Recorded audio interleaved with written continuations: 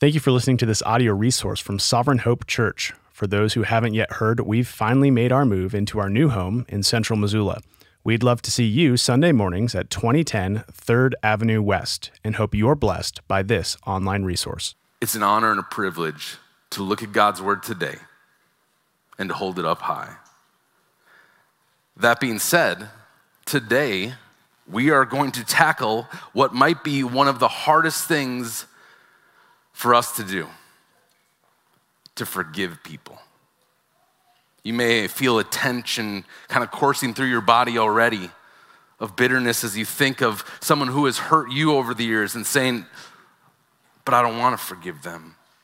You don't understand what they did to me. Justice hasn't been served yet. Think through your family tree when you're thinking of forgiving people. Maybe it's a mother that was overbearing or harsh. Maybe it was a father that was abusive or flat out absent. I'm sure there is some hurt you've encountered over the years because there isn't a single family tree in the Bible that was clean, that was without dysfunction at times. Even Jesus' family unit has seasons of pain and discord. So as we kind of start to work into this today, I want you to think, who do you need to forgive in your life? Maybe it is a friend who wounded you with their backstabbing. Maybe it is a coworker or a boss who just continues to mistreat you. Maybe it is a neighbor whose small dog continues to poop in your front lawn. Too specific? Maybe that one's just for me.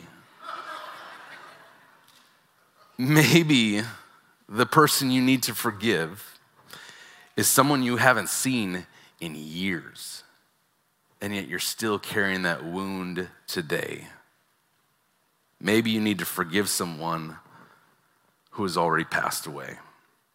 We're going to talk about that more in just a little bit, but if you're sitting here this morning wondering, who do I need to forgive in my life? I want you to pay attention to the imaginary conversations you're having throughout the week, the people you are talking to in your head throughout the day or when you're lying in bed at night. Those are likely the people you need to forgive. Today, we want to learn how to let go of the shackles that are holding us hostage from some of the hurt we have endured in our lives. If we can do that, I fully believe 2022 may look a lot healthier for our hearts, our minds, and our souls. The main point today is pretty straightforward. Why should we forgive people? Because forgiven people forgive people. If you're a note taker, that's your main point today. Forgiven people forgive people. As Stephen read Matthew chapter 18, verses 21 through 35, I'm going to be working through it kind of verse by verse here as we excavate what God has really laid out for us. So let's jump on into it. Verse 21. This is a conversation where the disciples are talking to Jesus and trying to understand when people hurt us, what should we do? How do we forgive them? How often should we be doing that? And check out our friend Peter. Then Peter came up and said to Jesus, Lord, how often will my brother sin against me and I forgive him? As many as 7 times? And he's throwing that out there like it's a lofty number.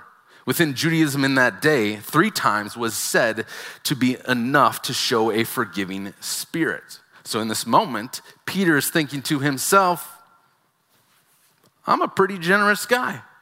A little extra credit with Jesus, 7, that's higher than 3, right? Verse 22, what does Jesus say to him? Jesus said to him, I do not say to you 7 times. But he ramps it up exponentially, 77 times. And Jesus is saying that you need to forgive so much that you cannot keep count. This number he throws out isn't a hard cap number. It's a number that is hard to keep track of, hard to fathom. And look closely in here at what Jesus doesn't say, because I think this is key for us today. Jesus doesn't say, forgive him or her as often as they apologize. He doesn't say, forgive them as often as they fully admit to everything that they did to you. Then you can forgive them.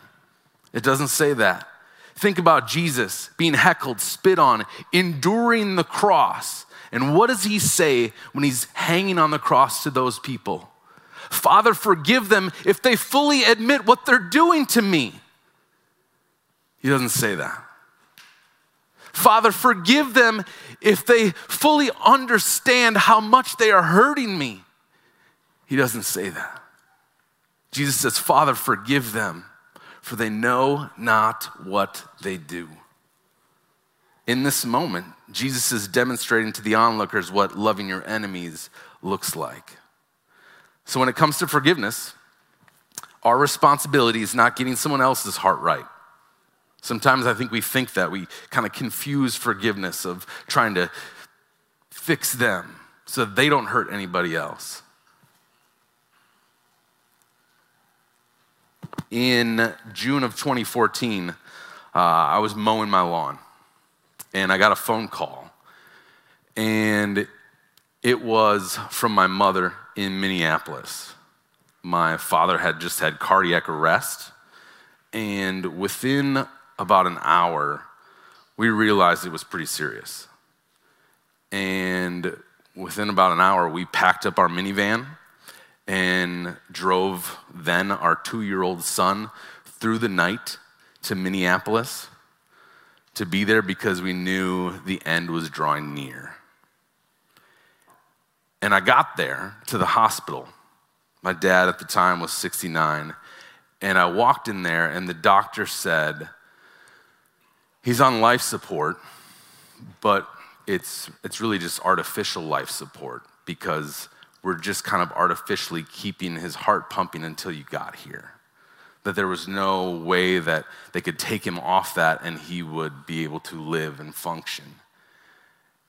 And as I got there and I looked at my father, who had 10 different IVs pumping into his body was bloated from the amount of liquid they were putting into him.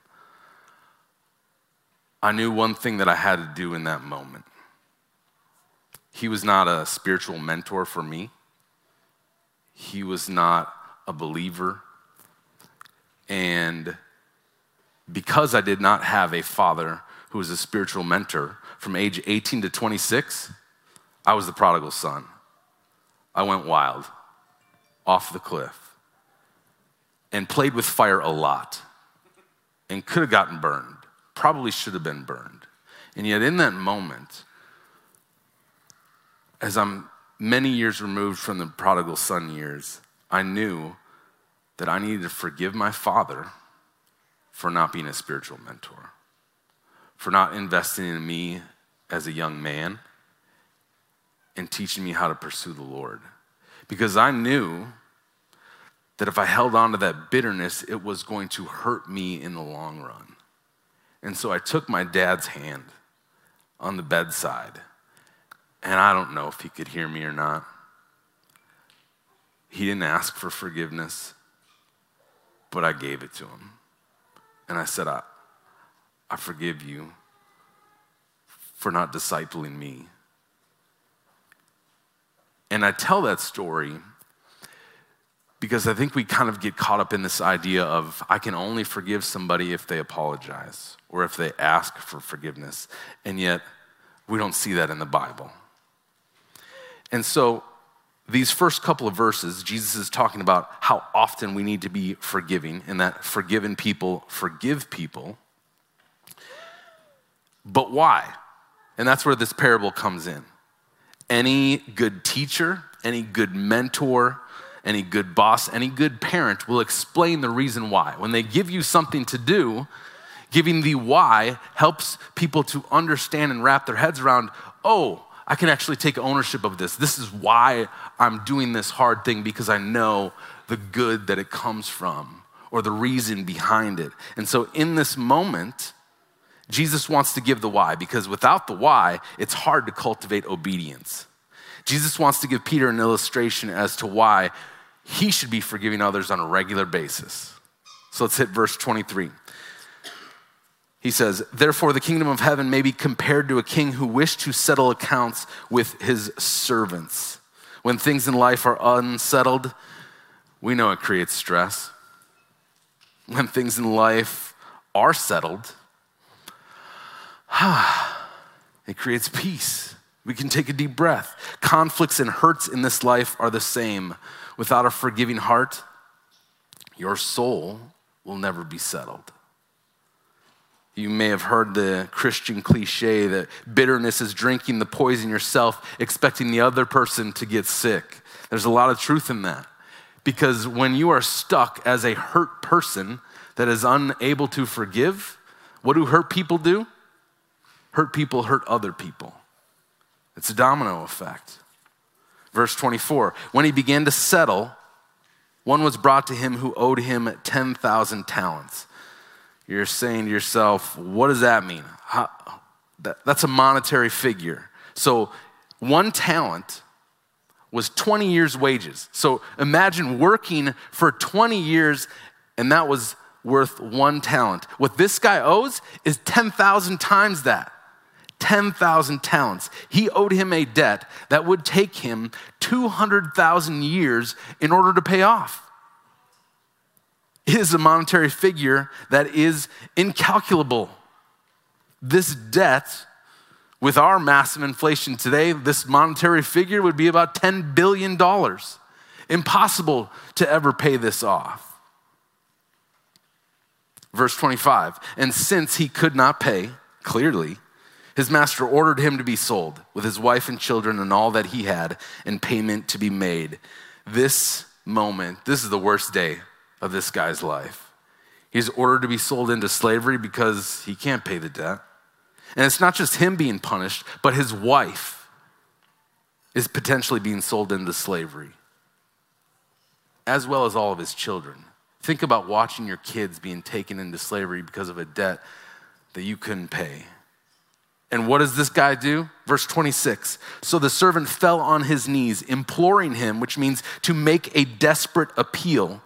Have patience with me, and I will pay you everything. As a man, you probably would think to yourself in this moment, I only get on the floor to beg when I have absolutely zero bargaining power. No other options but to beg for mercy. And that's where this guy is in this moment. He has no other choice. He's basically asking for a miracle. Helpless, begging, groveling, please, please, please have patience with me. Give me just another chance. Verse 27, and out of pity for him, the master of that servant released him and forgave him the debt. In that moment, the king felt compassion for him. The king didn't have to wipe away that debt. And in all fairness, he probably should have made him pay up. That's what he owed. That would have been justice in the eyes of many.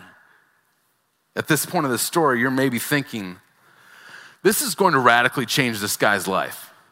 A $10 billion debt just wiped away, right? You would think, man, I am going to live differently the rest of my life after seeing that type of generosity. Verse 28, how soon he forgets. But when that same servant went out, he found one of his fellow servants who owed him 100 denarii. And seizing him, he began to choke him, saying, pay what you owe. So this 100 denarii, it's still a pretty good chunk of money, about $12,000 in that day. But compared to the $10 billion that he was just forgiven, this is chump change. This is 0.0002% of what he was forgiven. And yet he's out there going up to this guy, seizing him and choking him, putting his hands on him. Pay what you owe. Something wasn't connecting in his mind of the grace that he was shown. And yet he's not willing to show anything like that to someone else. Verse 29. So his fellow servant fell down and pleaded with him, have patience with me and I will pay you. In this moment, this is a little eerie Because this is the exact same statement that he was uttering himself. He had just said this phrase. That should spark something in his mind. That he just begged those words to the king. Man, maybe I should be merciful to this guy in the same way that the king was merciful to me, yet it doesn't resonate because there was no heart change. Verse 30. So what does he do? He refused and went and put him in prison until he should pay the debt. And this next verse is a great reminder that someone is always watching when it comes to our sin. Our sin will always be brought into the light. Verse 31, when his fellow servants saw what had taken place, they were greatly distressed. And they went and reported to their master, that is the king, all that had taken place. Then his master summoned him and said to him, "You wicked servant, I forgave you all that debt because you pleaded with me. And should not you have had mercy on your fellow servant as I had mercy on you?" And in anger, which is really in this moment righteous anger over injustice, his master delivered him to the jailers until he should pay all his debt. Remember, his debt, impossible to pay off. 200,000 years of work. That debt was wiped away. But now it's back on him. He's in jail and he can't earn money because he's behind bars. This is a lifetime punishment and eternal punishment. And I want you to see this last verse as we read it slowly. Here is Jesus' closing line in this parable, and it is a sobering statement. So also my heavenly Father will do to every one of you if you do not forgive your brother from your heart. If you've truly seen your massive debt of sin, my massive debt of sin, wiped away, that should propel me to forgive others. That should make it easier to cancel the debt that others seemingly in my brain owe me. If you are not able to forgive others, you may not have truly comprehended what Jesus Christ endured for you on the cross. So why forgive people? Because forgiven people forgive people. In this moment, Jesus is using this dramatic illustration here of the massive debt that we owe because of our sins to a holy and perfect God. And there are two central points of this parable. The why. Why should we forgive others frequently? Well, first, the gift of salvation is immeasurably great, incalculable in how great salvation is that God has freely given to us. And number two, unless a person is comparably merciful to others, God's mercy has not had a saving effect upon him, and he will be liable to pay the consequences himself. And I want to get into application because I really want us to physically do this week. But before we get into application, I want to list out what forgiveness is not. Because I think at times we get it confused with reconciliation, and yet those two terms are separate. Forgiveness does not mean that trust is immediately restored or that broken relationships are instantly fixed. That's reconciliation. Forgive and forget isn't in the Bible. Forgiveness doesn't excuse them of the pain they caused you, but it does free you from allowing what they did to you to cause you any more pain in the future. Forgiveness releases our need for retaliation because what do we want to do? I got to give it to them, right? I got to get them back. Forgiveness is letting go of that, releasing our need for retaliation. But forgiveness does not release our need for boundaries. Forgiveness does not mean you put yourself in a situation where they could easily hurt you again. You do not have to be a passive doormat in an abusive situation. I want to just look at 4 verses in Romans chapter 12. They won't be on the screens, but it's Romans 12, verses 18 through 21, because I believe this helps to give us a clear picture of forgiveness and reconciliation. Romans 12, verse 18 says, if possible, so far as it depends on you, live peaceably with all. So we stated forgiveness and reconciliation are 2 separate things, which means, as we see here, if possible, implies that it may not be possible to live peaceably with all. That reconciliation isn't a guarantee when we forgive somebody. Sometimes reconciliation just isn't possible because reconciliation is conditional based on the other person's repentance and humility in the restoration process. Reconciliation with an abusive person who is dangerous physically, emotionally, or spiritually may not be feasible. Verse 19, beloved, never avenge yourselves, but leave it to the wrath of God, for it is written, vengeance is mine, I will repay, says the Lord. Verse 20, to the contrary, if your enemy is hungry, feed him. If he is thirsty, give him something to drink. For by so doing, you will heap burning coals on his head. Do not be overcome by evil, but overcome evil with good. We are not to repay evil for evil. It's not our job to go get vengeance. God says, leave that to me. That's above your pay grade. I got that covered. What I want you to do, Adam, is forgive. Leave revenge or getting even to God. Oftentimes when we take revenge into our own hands, we're actually paying twice. We're paying double. Because oftentimes when we take revenge into our own hands, it causes us to sin against them, which will only cause regret for our actions. Forgiveness doesn't unlock the chains on the other person. It actually unlocks the chains or the shackles that are holding us in turmoil. Because when we are wounded, all of a sudden that bitterness kind of creeps in. We get skeptical towards hypocritical people. And we can start to live a life that is just this low level of anger and frustration towards humans that are made in the image of God. So it's application time. Tyler Valine called me on Thursday, asked me if I could preach today, so we don't have anything printed up here for you guys to be able to physically do this. I know there is a blank spot in your notes on the bulletin. If you don't want to write it in there, I would urge you to open up a note on your cell phone, because we just looked at the Word of God. Now we want to do something about it, right?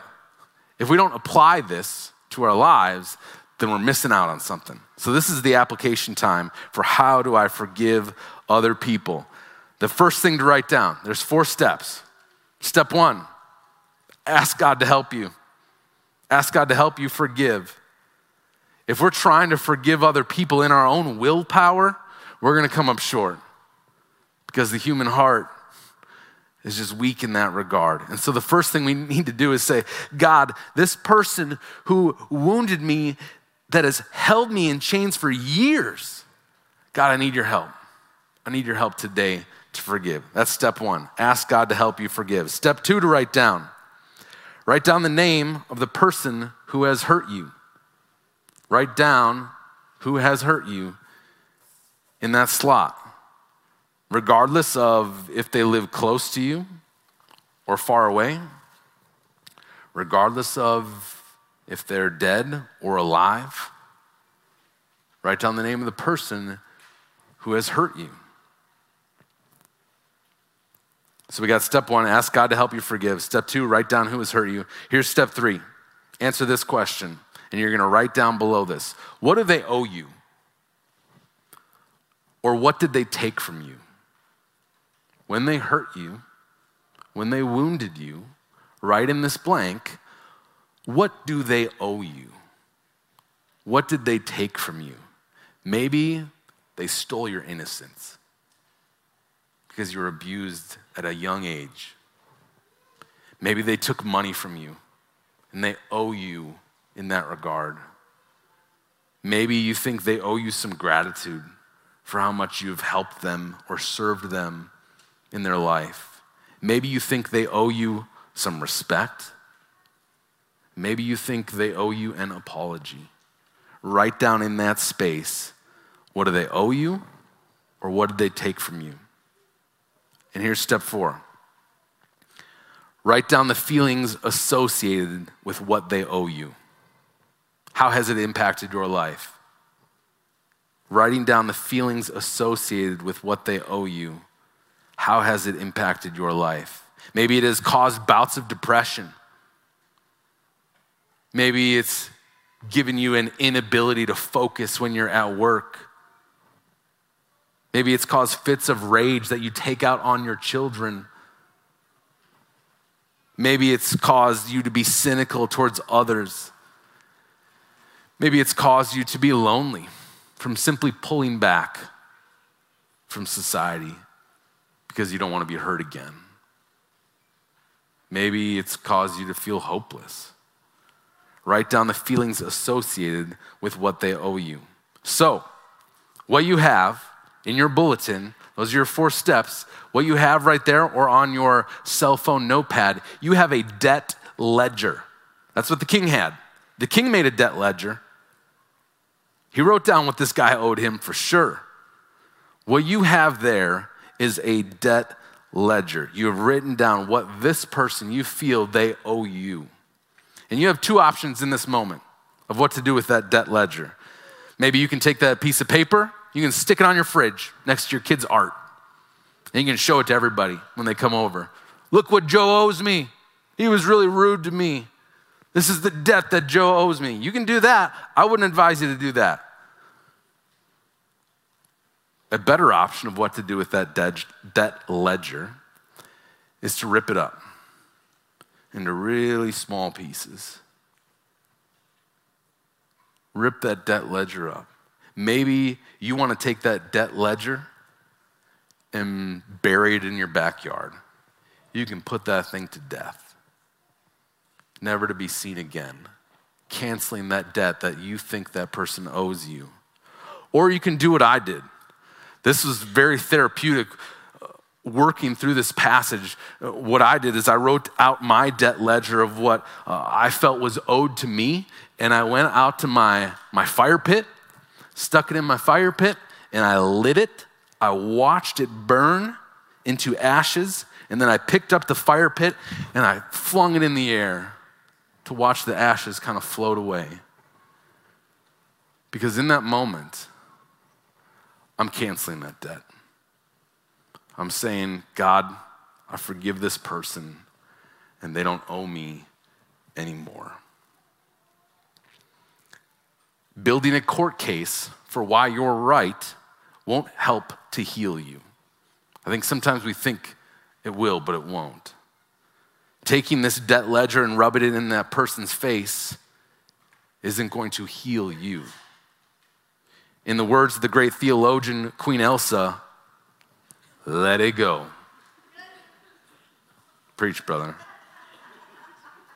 Take that debt ledger and let it go. Burn it, destroy it, bury it. Jesus instructs us to forgive. The healing of our hurt isn't contingent on whether the other person admits to or owns any of the wrong they have done. If you wait for that, you are being held hostage and waiting for an apology you may never, ever get. Next time you encounter them, if you do, and it comes up, you can tell them, you don't owe me anymore. Christ forgave me much. I have forgiven you. I've already canceled the debt.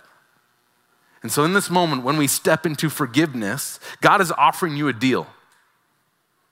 You give up the right for the one that hurt you to pay you back or be made to suffer for what they've done. You allow God to handle it,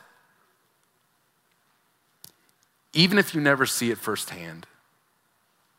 You may not see God deal with them in this lifetime, but that's out of your control.